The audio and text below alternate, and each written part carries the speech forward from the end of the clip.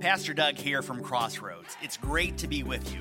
I hope that today's message will draw you closer to Jesus. Your phone vibrates, you take it out of your pocket, and up pops a news article. And you scan the headline, and you're like, what is this? Why is this showing up? This can't be real. But it definitely catches your attention. So then you go to your news feed. And article after article after article, it's the same headline, the same topic, and you're thinking Google has been hacked. There's no way this is real. Something false is going on your phone. So now you turn on the TV. And news outlet after news outlet after news outlet, it's saying the exact same thing. You use your phone for something you don't often do, and you actually call someone. You start to call your family, you start to call your friends, and everybody is hearing the same thing. Everybody's asking the same questions. This can't be real. How could this be? And what's the news? No more taxes. You never have to pay taxes again in your life. And I mean, it's good news, but you just are doubting it. This can't be right. This can't be true. How will things work? Now, that gives you just a bit of an idea of the surprise of what the original listeners, the original hearers, the original readers of Hebrews were thinking and going through whenever they were listening to the preacher's words. But it's not nearly scandalous enough to give you the whole emotion. So I want you to just follow this false narrative with me for a little bit. You grew up in a home of Jesus followers. For all your life, all you ever knew was following Jesus. You were in the way of Jesus. And you were taking seriously his new command to love others. Loving those who were like you, loving those who weren't like you, loving those who didn't love you. You were just trying your best to live this out. And you go to church one Sunday, and the preacher gets up on stage, and he says, hey guys, I just need you to understand. Jesus was from God. And Jesus was all good for the past 2,000 years. But there is a new way. There is a better way. And you know Jesus' command, that whole thing, that new command I give unto you, love one another. People will know you're my followers, you're my disciples by your love for one another. That's all part of the past. Love who you want to love. You don't have to love anybody else. As a matter of fact, you can make it all about you. What you want, what you think, what you want, you can just sort of go your own way. Because there is this better way to God. Jesus was great for 2,000 years, all on. But now there is a new way. There's a better way. There's a new covenant between us and God, and how you can relate to God and be in a relationship with God and be right with God. And if you heard that, you should be on your feet and running out the door because that's the scandalous nature of what is going on for this original audience of Hebrews and the words that they're about to hear, that you're about to read today. I mean, they're hearing things that would push some of them away from Jesus, making them walk away from faith. Here's just some of the things that they're about to hear from the author of Hebrews. They're about to hear that the Levitical priesthood, what they had known their entire life, it wasn't perfect. The priesthood needed to be changed, which meant the law needed to be changed. There's now a new kind of high priest. They're going to hear that the law never made anything perfect. There's a better way to God. There's a new and a better covenant. And one chapter later, it's referencing the old covenant as obsolete and outdated. So let's just jump in right where we left off last week. We're in chapter 7 of Hebrews, wrapping up with chapter 8 next week. Verse 11. So the preacher says, so if if-why arguments. You use them in your life, in your workplace, at your school, in your home, if-why. So if the priesthood of Levi on which the law was based could have achieved the perfection God intended. Why? Why did God need to establish a different priesthood with a priest in the order of Melchizedek instead of the order of Levi and Aaron? And if you weren't here and you don't know a lot about Melchizedek, and you didn't hear this last week, Melchizedek, he was a unique kind of priest, right? He wasn't like all the other priests. He didn't come from the tribe of Levi like all other priests did. And he was a priest and he was also a king. And this is what you know for the entire Old Covenant, the entire Old Testament. There was never a priest who was also a king. There was never a king who was also a priest. And you can read his story in Genesis 14. But then the author continues this, Jesus is greater than. Because, man, the whole Hebrews is Jesus is greater than. Jesus is greater than Melchizedek. Jesus is the ultimate high priest. And he continues on, he says, and if the priesthood is changed, the law also be changed. The law must also be changed to permit it. For the priest we are talking about belongs to a different tribe, whose members have never served at the altar as priests. What I mean is our Lord came from the tribe of Judah, and Moses never mentioned priests coming from that tribe.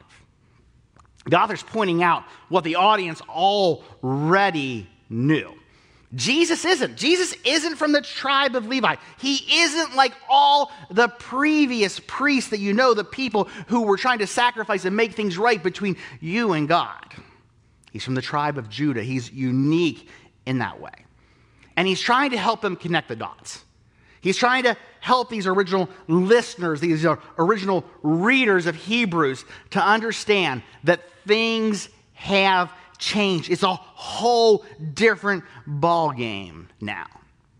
And if you think for a little while about that tribe of Levi, from all the priests that came from it, and you're thinking about the tribe of Levi, and you're thinking about they're in charge of worship, how we worship, the way that we worship, they're in charge of the sacrificial system, what it takes to be made right with God, and you had to think about a book that you would associate with the tribe of Levi. What book would you tend to think about? And it starts with the first four L-E-V-I as a clue. What book do you think about, right? Leviticus. You think about Leviticus.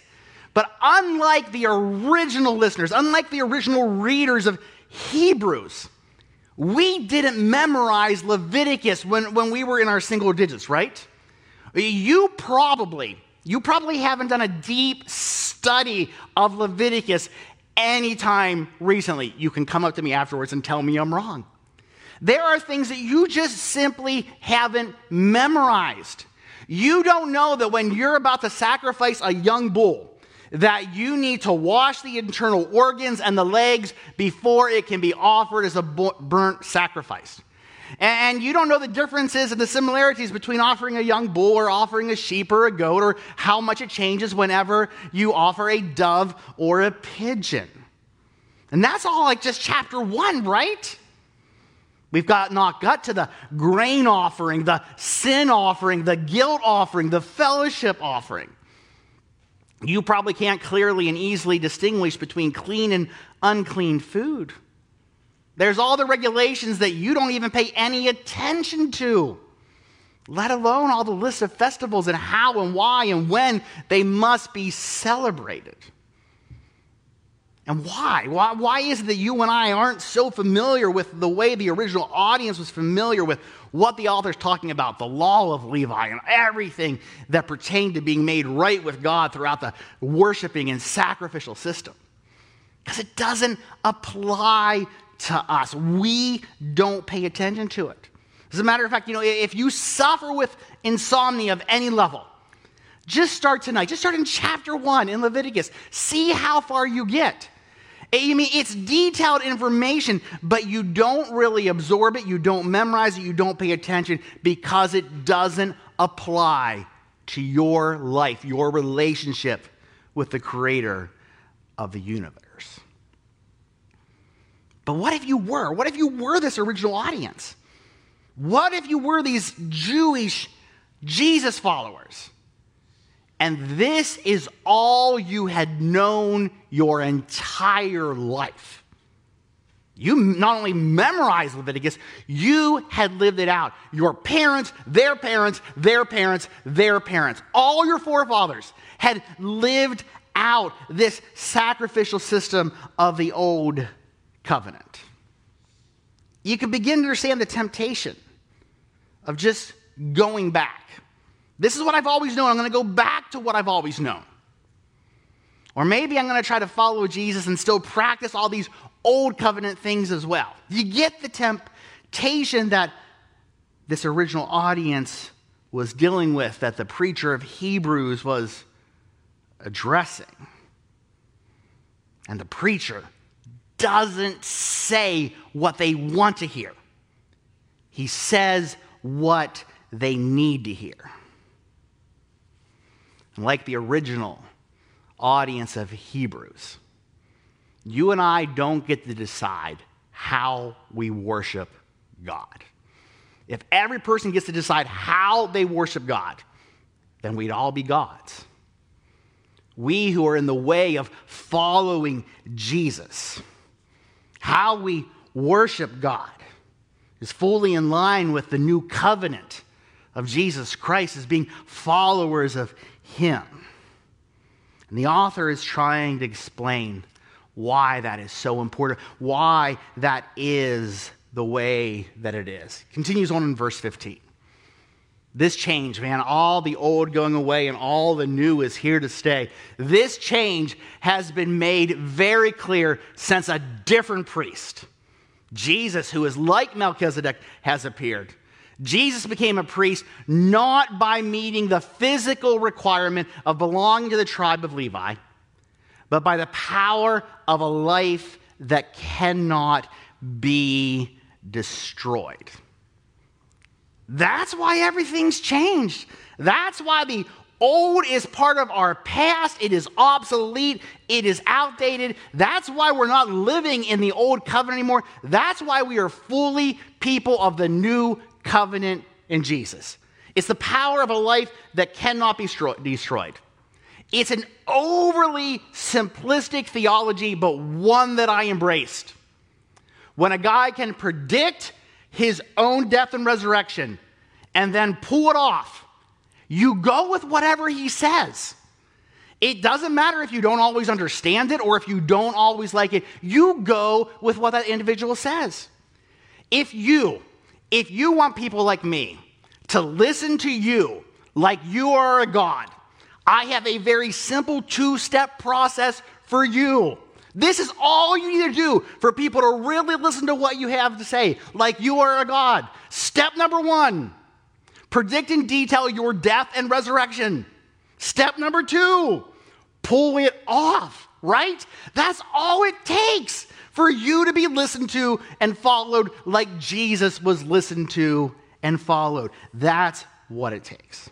And the preacher of Hebrews, man, he doesn't let up. This Jesus is greater than. Jesus is the ultimate high priest. This new covenant in Jesus is greater than the old covenant. He continues on in verse 18. He says, yes, the old requirement about the priesthood was set aside because it was weak and useless. He's like rubbing salt in the wound right now, isn't he, to this original audience? For the law never made anything perfect. But we have confidence. But now we have confidence in a better hope through which we draw near to God. Can you get the tension of the original audience? You mean to say that my parents, my grandparents, you mean to say that my forefathers, you mean to say that those great men and women of faith, that the way that they worship God, that the way that they were made right with God, you're trying to tell me that not only is like they're this new system, but it is a better system? Is that what you're trying to say? And the author's like, yes, that's exactly what I'm trying to say. People like the Pharisees had taken a complex system, and they had made it 100-fold even more complex. And very few people 2,000 plus years ago would use the word confidence in their relationship with God. It would be, I hope. That's the best you could get. I hope that I made the right sacrifices in the right way at the right time. I hope that I had followed enough of the rules and regulations, that I had done the festivals at the right time in the right way. I hope that I've been made right with God. And the author of Hebrews is saying, man, this is so much better. You can have confidence. You can have confidence in your relationship with the creator of the universe. You can have confidence in your relationship with your heavenly Father. All because of who Jesus is and what Jesus has done. He's saying it's a new system. It's a better system. It's even a simpler system. Do you ever find yourself consistently being the minority in a group? There's one area in my life where I am so often the minority in the group. I'm the minority in my immediate family, my wife, my kids, my siblings.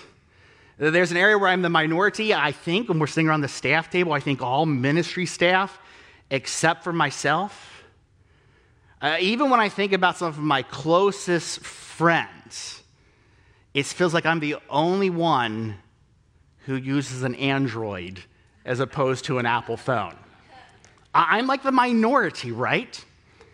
And if you are like that, you have probably met some Apple, some iPhone evangelists.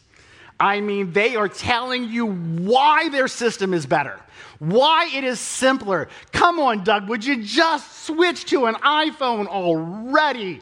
Ask Denise how many times she's tried to convince me to switch to an iPhone, right? And they fully believe, they are all in that the iPhone is the better, simpler system. I just tend to disagree, right? But the author of Hebrews, he's going all in. This new covenant, man, it is better. It is simpler.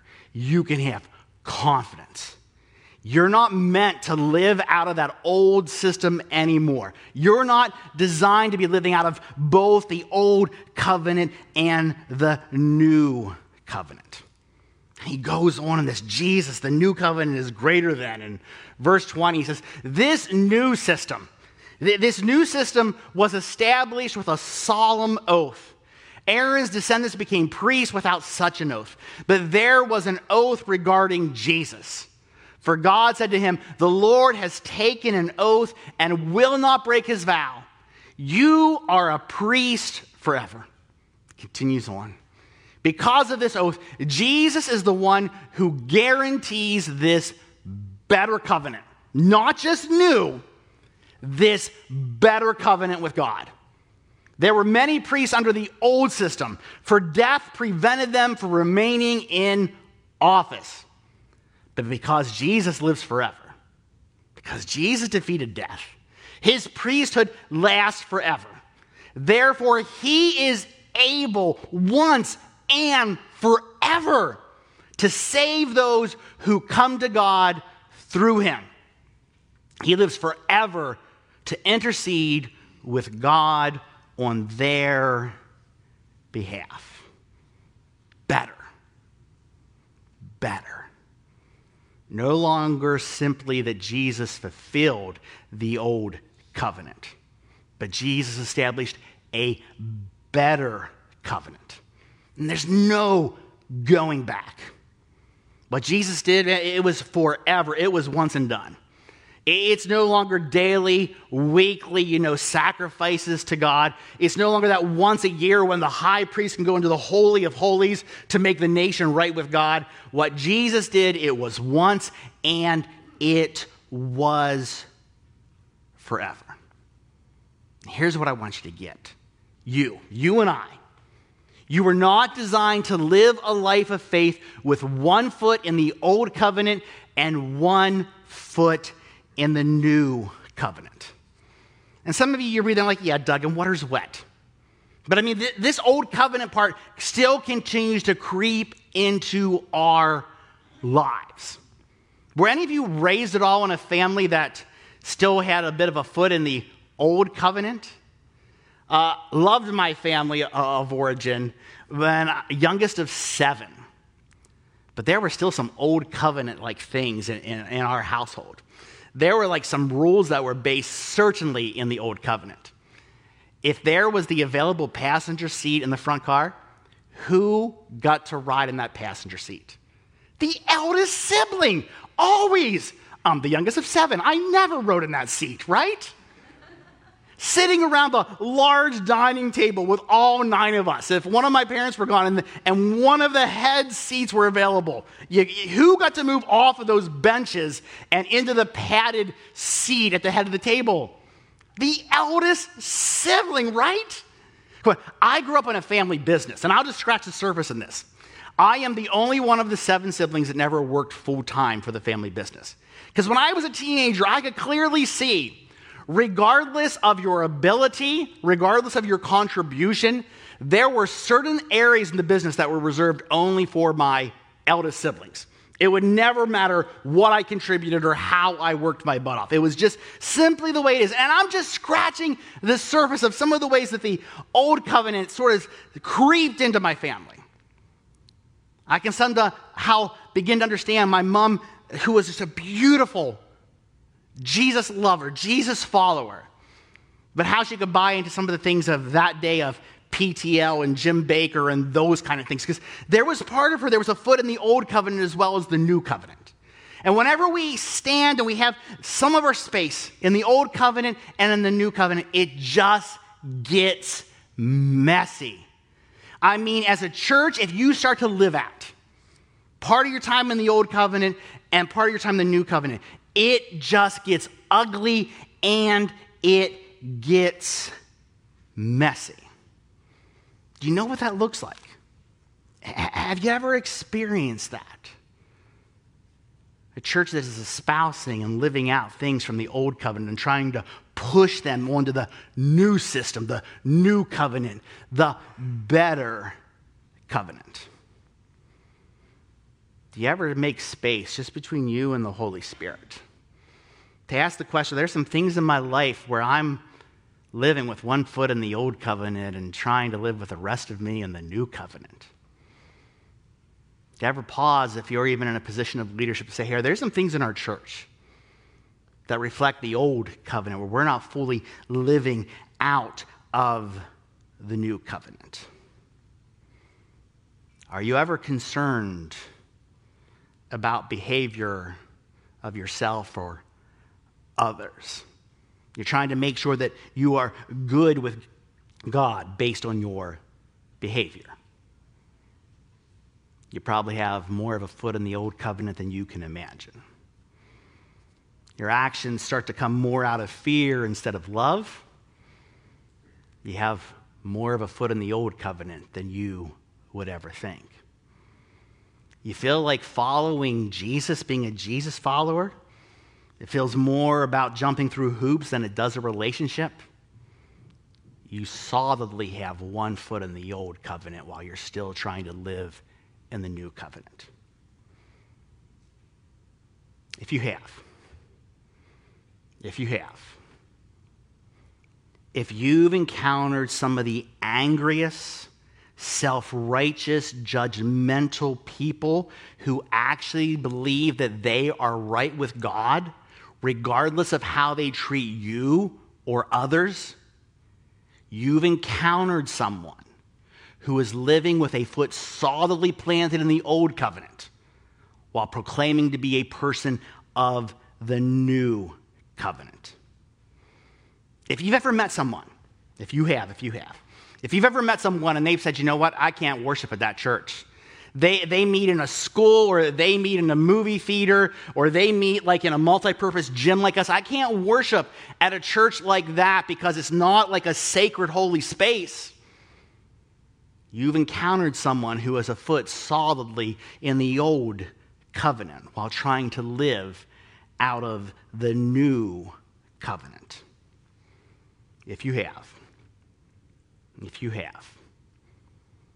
ever encountered a self-proclaimed Jesus follower who reminds you far more of a Pharisee than they do of Jesus, you've encountered someone who is living with a foot solidly planted in the old covenant while proclaiming to be a person of the new covenant. If you have, if you have encountered someone who espouses or struggles with legalism, tries to put rules on other people and constantly rules on themselves, you've encountered someone who is stuck in the old covenant while trying to live in the new covenant. And the results are always the same. It gets ugly and it gets messy. It doesn't represent Jesus well. It doesn't line up with New Testament theology. It's a stain on the bride of Christ. It pushes people away from Jesus as opposed to drawing them into Jesus. And that happens when we try to live life with one foot in the old covenant and one foot in the new covenant. I'm going to begin to wrap up today with these words about Jesus. Verse 26, Jesus. Jesus is the kind of high priest we need because he is holy and blameless, unstained by sin. He has been set apart from sinners and has been given the highest place of honor in heaven. Let's just stay there for 1 second, Doug, if we can. Jesus. No other name. Doug Bender is the kind of high priest we need because he is holy and blameless. Okay, you should be laughing right now, okay? I am real and honest with you. That is not me. But you can't even say Mother Teresa is the kind of high priest we need because she is holy and blameless. She'd never have her name in there. We say, well, what about Billy Graham? Billy Graham is the kind of high priest we need. Rolling over in his grave if he would have known I just did that right now, right? Only one name. Only one name. Jesus is the kind of high priest that you and I need. Let's continue. Unlike those other high priests, Jesus does not need to offer sacrifices every day. They did this for their own sins first and then for the sins of the people. But Jesus did this once for all when he offered himself as the sacrifice for the people's sins. The law-appointed high priests who were limited by human weakness. But after the law was given, God appointed his son with an oath. And his son has been made the perfect high priest forever. Jesus is what we need. Jesus is what you need. Jesus is what I need. He is high priest forever. Jesus is the kind of high priest where guilt and shame no longer defined our lives. Jesus is the kind of high priest where you don't have to work or sacrifice your way into a right relationship with your Heavenly Father. Jesus is the kind of high priest where you can be incredibly close to God, but not come off as superior or self-righteous. Jesus is the kind of high priest who will not simply say what you want to hear. He will say what you need to hear. Jesus is the kind of high priest where you don't always feel comfortable in where he leads, but where you have full confidence in who he is and your relationship with him. And Jesus' sacrifice is enough, is more than enough. The old covenant, it is done, it is finished. Stop thinking you earn a relationship with God. Stop thinking you deserve a relationship with God. It's a gift that we cannot earn and that we do not deserve. It's a gift of grace.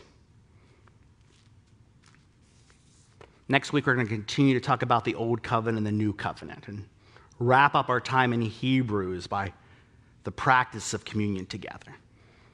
But today, if you're looking for a way to respond on your connection card, online, or in person, if you've just sort of been checking out Christianity, what it means to be a Jesus follower, and you want to make a decision today to say, hey, I'm all in. This new covenant, that's where I want to be. I want to be a Jesus follower. It reads like this: I accept Jesus' sacrifice for my sins. He is more than enough. I believe that Jesus is able once and forever to save those who come to God through him. If you check that, we want to be celebrating with you, praying for you. Pastor Don will follow up with you to make sure you are resourced appropriately to have a great start in this relationship. Maybe you're already a Jesus follower, but you're ready to examine, let the Holy Spirit examine your life to see if there's any foot still in the old covenant. As a follower of Jesus, I choose to live fully in the new, better covenant. As I thought through that means that I'm willing to let people call me out. Because I know that there are still times where I want to slip into old covenant theology. And that means that you're willing to let the Holy Spirit call you out, have other people call you out to be people fully living in the new covenant. Let's pray. Father, we get how stretching this would have been for the original audience, the original people who were listening to the preacher, the author of Hebrews. If there's some things in this that you want to stretch us in as well. There are times where we've taken stuff from the old covenant and we've tried to shoehorn it into the new covenant. There are times in the way that we live and the things that we think are most important that we want to take and, pull the old covenant to justify and explain why we do what we do or why that's important to us. And simply we confess that sin to you. We acknowledge that you are more than enough. We want to be people fully living in the new, the better covenant. The old is gone, it is outdated, it is obsolete. What Jesus did fulfilled the old covenant. For those who are just beginning that relationship of following you, Jesus, man, we want to celebrate with them like there is a celebration going on in heaven. And I pray this, as they make a decision to follow you, that they would fully embrace that confidence. Confidence because of who you are and what you have done, Jesus. Your work on the cross and then defeating death. Confidence that we are made right with our Heavenly Father, with the Creator of the universe. It is once and done in the here and now and for all of eternity. We commit this, we pray this in Jesus' name. Amen. Thanks again for listening. Any step you take towards Jesus is a step in the right direction. You can find out more about us at crbic.org. That's crbic.org.